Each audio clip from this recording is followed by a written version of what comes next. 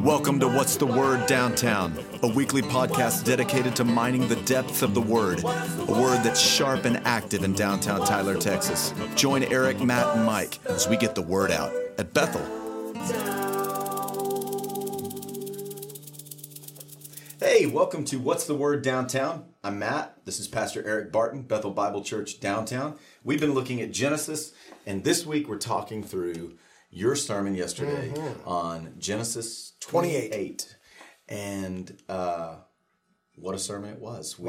This is Jacob's ladder, the dream. Once again, the Lord works, but first he has to put us down. Right. That we will stop kicking and trying to assert our ideas and our initiatives, and in Jacob's case, our schemes, and we will hear from him.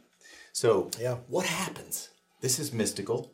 Oh, it's completely. And yet it's marvelous and it's pertinent to every human being's experience and need. Is Jacob is laid bare of all of his perceived strengths. I mean, so the backstory real quick is we're talking about the God of Abraham, Isaac, and Jacob, is that Jacob is basically heard that his brother's going to try to kill him. I mean, it's the stuff of a 80s nighttime soap opera. I mean, it's Dynasty with John Carrington or Blake Carrington and all that stuff. I mean, there's a lot of intrigue and a lot. He also knows he deserves it. Correct. Absolutely. So he's down in the very southern part of what is today Israel, in the Negev, in a place called Beersheba, a place where God has shown his faithfulness to his grandfather Abraham, to his father Isaac, and now Jacob's down here, and Isaac and Rebekah, Jacob's parents, are going to send him away because they've heard that Esau is going to try to kill him. And Esau, understanding that Isaac and Rebekah are going to send Jacob away to marry a non-Canaanite woman, says, oh, I know what I'll do. I'll add a non-Canaanite woman to my household, and they'll love me, and they'll bless me, and they'll finally give me favor. And so he marries the daughter of Ishmael, who was the product of, an Egyptian and a Canaanite, and it just makes matters worse. He makes things really bad. But that's the little backstory. Jacob departs from Beersheba in the south, and he books it. Dude apparently in one day makes it 50 miles, which, I mean, think about like a double marathon, but you're wearing homemade sandals. And you're walking over the hill country of rocky, horrible terrain, 50 miles. He's exhausted. He's got no provisions. He's laid bare. There's no one to scheme with. There's no trickery. There's no deceit. He's just out of gas. And so he basically, when the sun finally sets and it's dark, he collapses and he falls asleep. And God comes to him. You would think the story, if we look at these Bible stories as though we're reading about heroes or reading Aesop's fables, that the moral of the story is, but it's not that. Jacob, in his exhaustion and his anxiety and all of his fear, uncertainty, and doubt, is still not seeking after God. And yet God comes to him anyway. I mean, that's really a very small, yet vague, yet powerful picture of the gospel. Well, let me ask you something, and maybe this is my faulty thinking, but there are a lot of people, maybe all of humanity, who in some way, whether they know it or not, are seeking after God, but they're seeking after what God can bring. Right. Missing the moon for the finger pointing at it, if you will. But Jacob has not sought after God. No. Ever. You've not seen him call on God's name once. Jacob is a great picture of fallen humanity. He wants to be happy. Jacob wants what Jacob wants. We all do. He wants to be blessed. He wants a blessing. Yeah. Not necessarily to be blessed, although he would settle for being blessed. What he really wants is the blessings. The pastor got in a lot of trouble a number of years ago for saying this. He wasn't wrong. It's just the way he said it was wrong. Mm-hmm. He said that people are no longer on a truth quest. They don't care. They are on a happiness quest. Mm-hmm. And they don't care how it comes, whether it's by hook or crook. Mm-hmm. They just want to be happy. Mm-hmm. And it sounds sort of like a shallow veneer, and intentionally so. People would, anthropologically speaking, just settle for happiness and bliss. Mm. And to seek after God, no. Heavens no. We will seek after God as long as we think he's going to make us happy. But this God is not interested in our happiness. And so because of that, a lot of people will reject and forego the blessing that he does offer because we have an immediate gratification mindset. And that's what Jacob has. Mm-hmm. He wants to be happy. He wants to feel as though all is well. And if he has to break some eggs along the way, he wants the omelet, to use the metaphor there. And so in that sense, he is a very accurate picture of us. Mm-hmm. And yet he runs himself completely out of steam. Mm-hmm. And God never apologizes for that.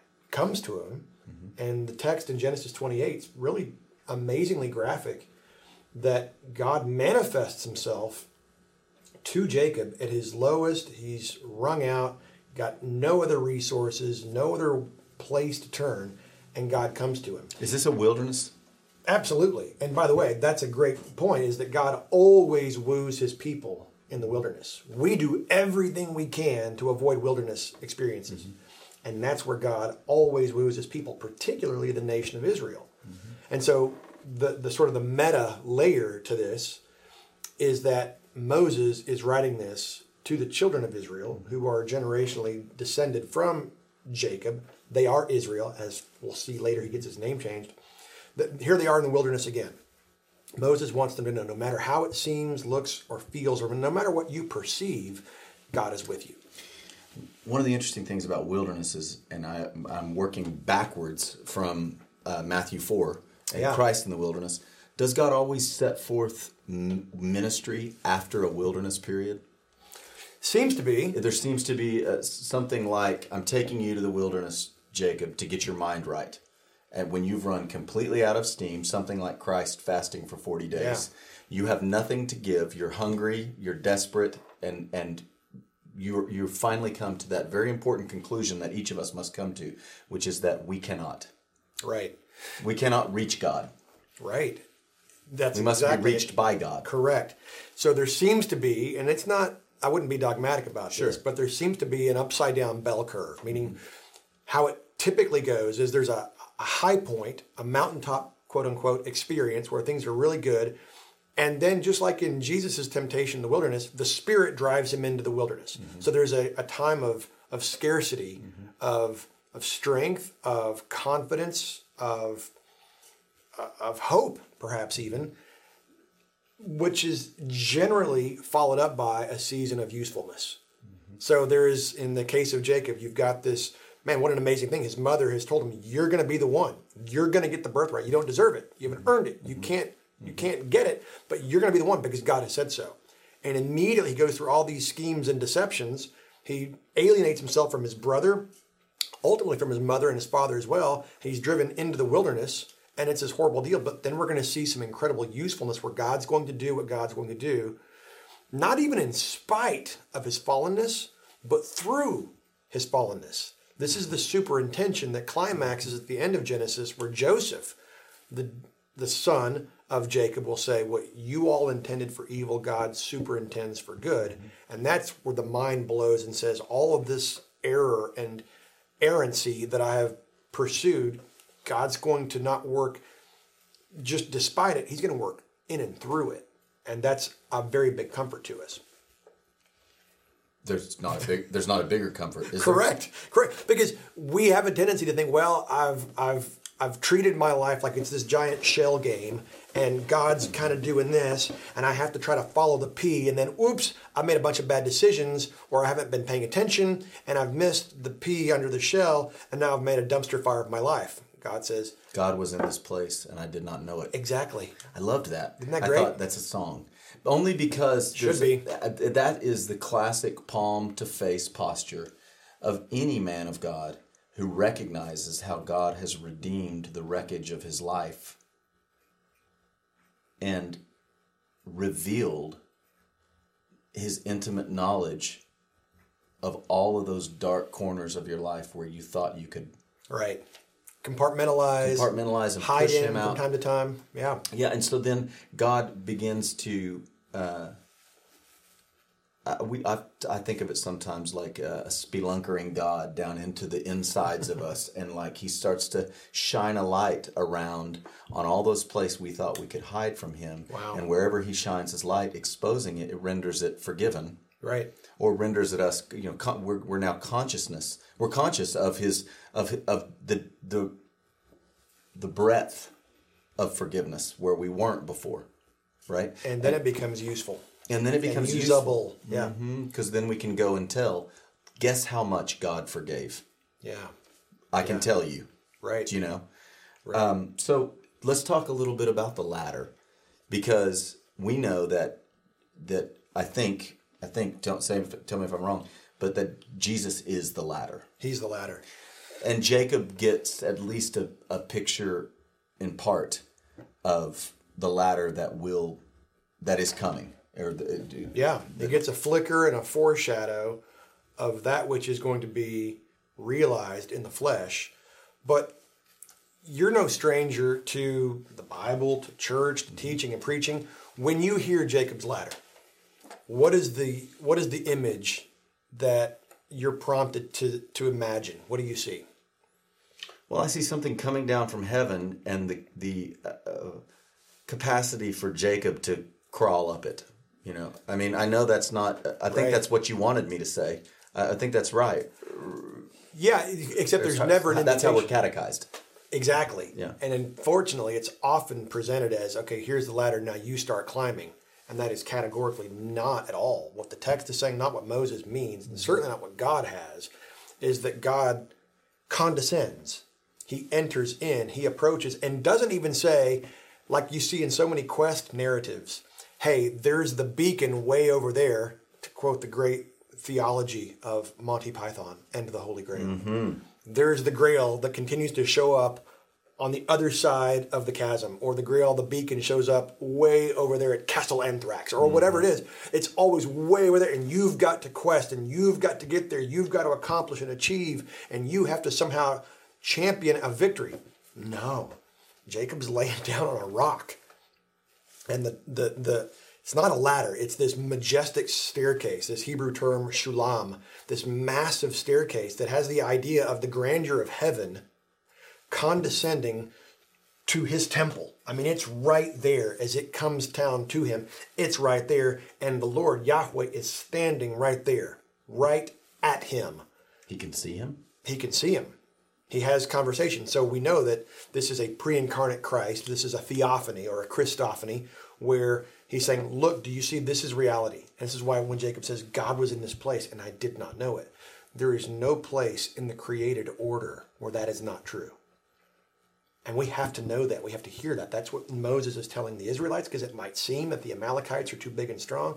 It might seem that your finances in the 21st century are too big and strong. There is no place that you can go where God is not there. That's the content of all the Psalms. Whether I am in the grave, whether I am in the depths, where am I in the heavens, whether I am walking about, you are with me. And where can you suffer? How can you suffer? What can you lose? What can you give up? What can be taken from you? How can you be criticized? How can you be persecuted? Fill in the blank. What could you possibly do that Christ has not already entered into? To the degree that, with that knowledge safely tucked within you, you can look at whatever the predicament of your life is, whatever the circumstances of your life is, and say, God is with me. Yeah. Regardless of how I feel, we have the privilege and the prerogative of preaching little sermons to our souls and reminding ourselves, God is with me. A Christian is a person who is ever increasingly growing in proper perspective. Because we, as a fallen, corrupted species, have a tendency for our perspective to pervert. It goes off course by default. Whenever we're on autopilot, we drift, and never to good. It's always going to pervert our perspective. And so what Moses is giving the Israelites is what God is giving us is lanes in which to live our lives of proper perspective. God is with me, whether I knew it or not. God is in this place, and I did not know it.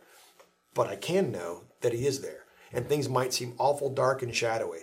Yea, though I walk through the valley of the shadow of death, you are with me. We see Psalm 23 in Genesis 28, that God is with you, no matter if it seems dark. And so what you see in David come out of Psalm 23 is this wonderful, calm, peace-filled perspective, though he's surrounded by enemies. And you see the same thing where Jacob says, now I know that God is in this place. I read this wonderful quote this week. Old Scottish fiery pastor, Robert Murray McShane. He said, if I could hear the Savior praying in the next room for me, I would not be frightened by a million enemies. I think that's it. That's wonderful. Genesis 28. That's Psalm 23. That's us in the 21st century. If we could just know that the Savior was praying for us in the next room, and if we could hear it, we would have proper perspective and confidence and peace. Well, that's what Genesis 28 is giving us. In a sense, we get to hear the Savior praying for us in the next room. God is in this place, and he descends, and there's never an invitation for Jacob to climb. Just bask in the glory and the reality of what God's doing. What's the point of climbing? What would be the point of climbing? Futility. And so you get this idea that the shulam, this staircase, or as I said in the sermon yesterday, this glorious escalator that is ascending and descending, is that it's one end is in the dimension or the realm of heaven, one dimension is in the realm or the dimension of earth, the physical and the spiritual. There's a portal, you might even say, that yes, indeed, we come to the New Testament and we find out, oh, Jesus himself says that he is Jacob's ladder. He is the one. He is the one who has 1 foot in heaven, 1 foot on earth. He draws heaven to earth. He draws earth to heaven. It's a person.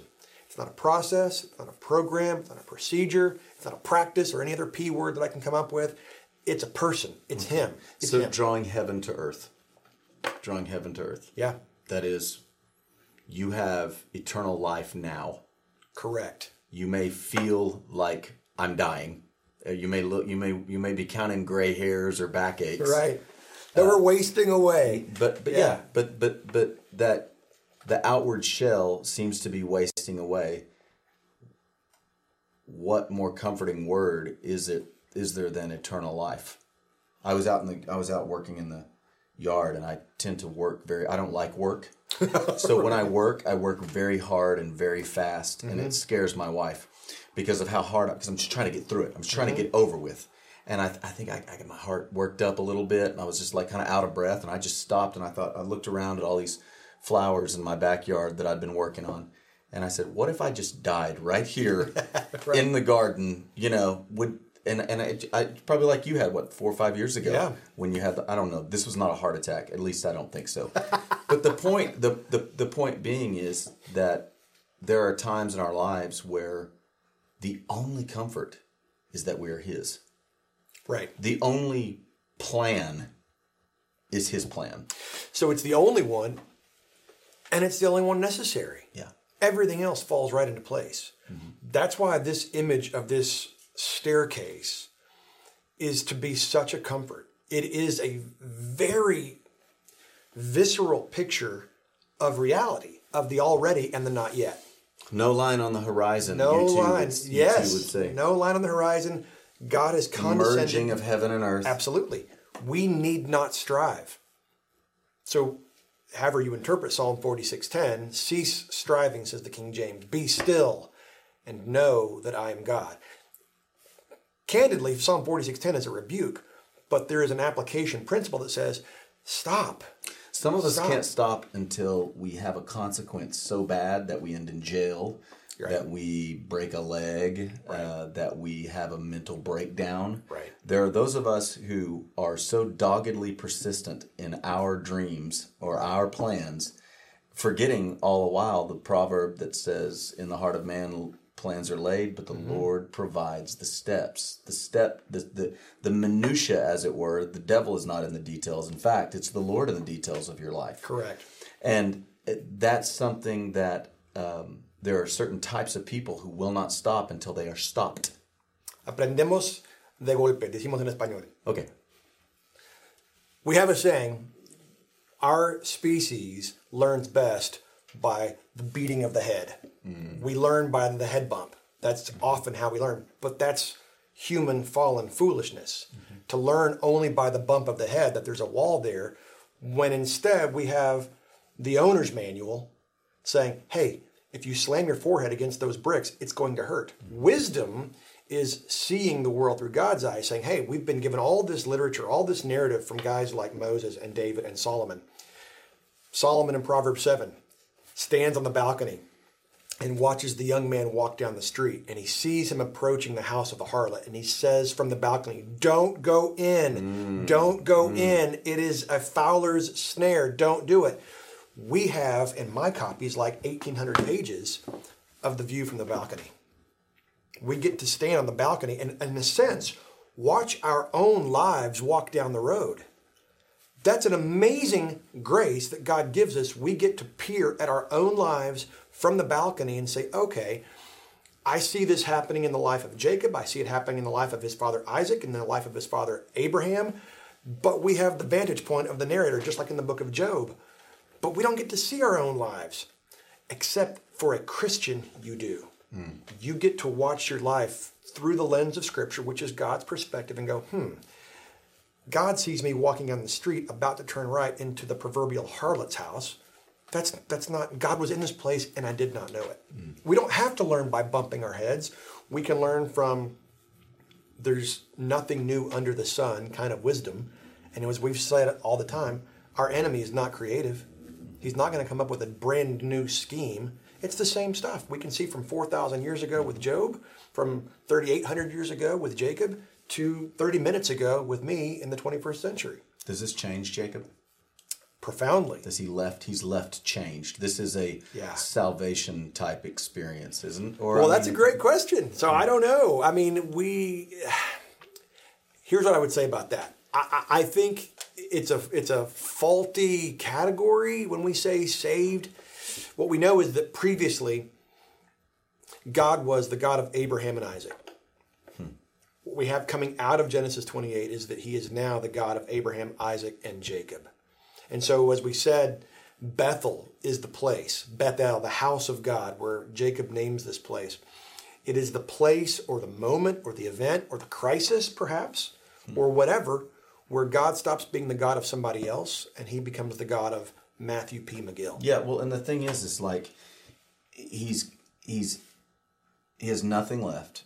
He's completely out of steam, and yet his entire life has been characterized by scheming. Right. And what you find out is he never had anything to begin with. God alone. Yeah. That's all he had. But this is what I mean by God becoming his God now. It's because he has nothing left to do. That he's finally at a place where he can receive God with empty hands. Right. Right. And not only empty hands, but I think the knowledge of his futility. Right. And so there you have it. In the chapter, you got this wonderful little picture of Jacob taking the stone of suffering, which we all have in various ways, and setting it up as an altar, a permanent altar of worship. That is a mark of wisdom, of understanding, of, we might say, conversion, transformation. Cross theology. The idea that the bad thing, that what appeared bad to me, actually was in the Redeemer's hands an instrument of my salvation. It's a scalpel, right? The scalpel is a horrifying, terrifying instrument unless it's cutting away something malignant that will kill me. That's right. And so, he takes this stone and he sets it up, anoints it with oil, which is just this amazing thing. Anointing is slathering, is the same word in the New Testament for Christ. Christos is anointed one, the slathered one, the Messiahed one. He sets this up and identifies, this is the place where my suffering was in connection and in proximity with the transforming grace of the presence of God, and he worships, which is a broader category for what most of us think about in the 21st century of salvation. It's not just going to heaven when you die. It is recognizing, living as though heaven has come to you in the here and now in this life. And the strength of God is made perfect or made conscious to you through your weakness. Absolutely. Absolutely. And so, because you learn that not only God can, but God cares. Oh, very much. Even if it doesn't seem it at the moment, he cares more than we do. because he's not interested principally in our happiness. He's interested in our holiness, and he has the eternal view. We don't. We have the need of creature comfort. Jacob had no creature comfort, but what he did have was the Creator, which was better, infinitely so. So, it's a wonderful reminder that this God of Abraham, Isaac, and Jacob, the God who's the creator and the king of the cosmos, is also very particularly involved, even with nondescript, nameless little people in the 21st century. And I know we're trying to wrap it up, but I want to say I read a book one time. I think it was called The Healing of the Masculine Soul, and it was a particular, I don't know if it was a psychotherapist, Christian counselor, I forget exactly, but it was something like taking trauma, working with people, and through, I'm not hypnosis, but some sort of path wherein there is an invitation, a willful invitation by the person who's experienced the trauma to invite the presence of the Lord in. Oh, yeah. That is to say, even while I was enduring this horrible traumatic thing over which I had no control, something perhaps that was perpetrated against you, Right. that to reimagine the presence of the suffering Christ alongside you somehow took away a bit of the trauma, because now you were adjoined or conjoined. I don't know if that's exactly the right word, but now you have in your mind's eye and your heart's effect, in your heart, the presence of God identifying with you, or making himself known to you, or at the very least comforting you through a traumatic period. And I wonder if there's not something here with Jacob when he says something like, surely God was in this place and I did not know it. That there is an invitation for us to investigate, do what the Alcoholics Anonymous says, take a fearless moral inventory, Right. and to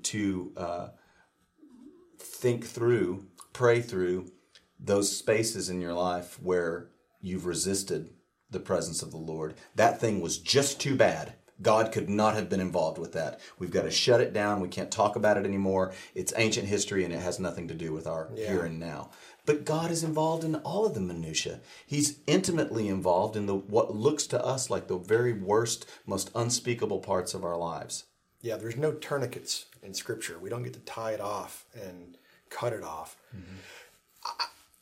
Who knows for sure? Yeah. But I think you're onto it, and I think we get a glimmer and a glimpse of that in the Gospel of John in chapter 1 when Jesus approaches Nathanael. Yes. So the language is not super specific, but I think contextually and even culturally, Nathanael was under the fig tree. Now that's an expression that in Hebraic culture and Jewish context, the fig tree is the place of meditation. But it's also not just meditation. There's a contemplation of what is happening, what is reality. Where else can I go? Where else can I go? But the fig tree. The fig tree, to think, you get the sense that it's Jonah under the bush going. I was going to say, yeah. You get the sense that's Oy Elijah vey. saying, "Oi, just take me." I mean, I remember my forefather Jacob and the stories of where God came to him. Where is God? Yeah, Where is God? I don't have any experience of God, so all I'm going to do is sit under this tree until And molt and molt. just disintegrate. And Jesus comes and says, "Oh, I saw you under the fig tree. You did not know God was in this place. I was with you. I was with you. I entered into that trauma, whatever it was." You even get the sense the way Philip speaks to Nathanael at the end of John chapter 1, we found him. Well, blah, blah, blah, and Nathanael's kind of harsh in his response. Can anything good come out of Nazareth? And Philip just says, come and see. Like, I'm not going to argue with you. I know you're a dumpster fire right now. It doesn't say that. But you kind of get the indication that Nathanael is under the fig tree and he's just a mess. Well, and you almost don't have to finish the sentence. Can come out of Nazareth. Could anything good come? Right. That's right. that's what you're saying about the posture of fig tree. A fig tree break is Right, something like right. Can is God here? Can Right. anything good come out of my life? Yeah, he might as well have been somewhere up near Bethel, just going, I'm out of steam, I'm out of gas, I have no other plans, there's nothing else I can do. And Jesus walks in and goes, Which is the "There you appearance go." of Jacob's ladder. That's it. Right there. That's exactly it. And Okay. so it's up for us to have the same sort of perspective as well. Yeah. Well, I think Jacob's going to find a bride next week. And then some. Hey now, join us 10 o'clock Sunday morning. Look forward to seeing you there. God bless.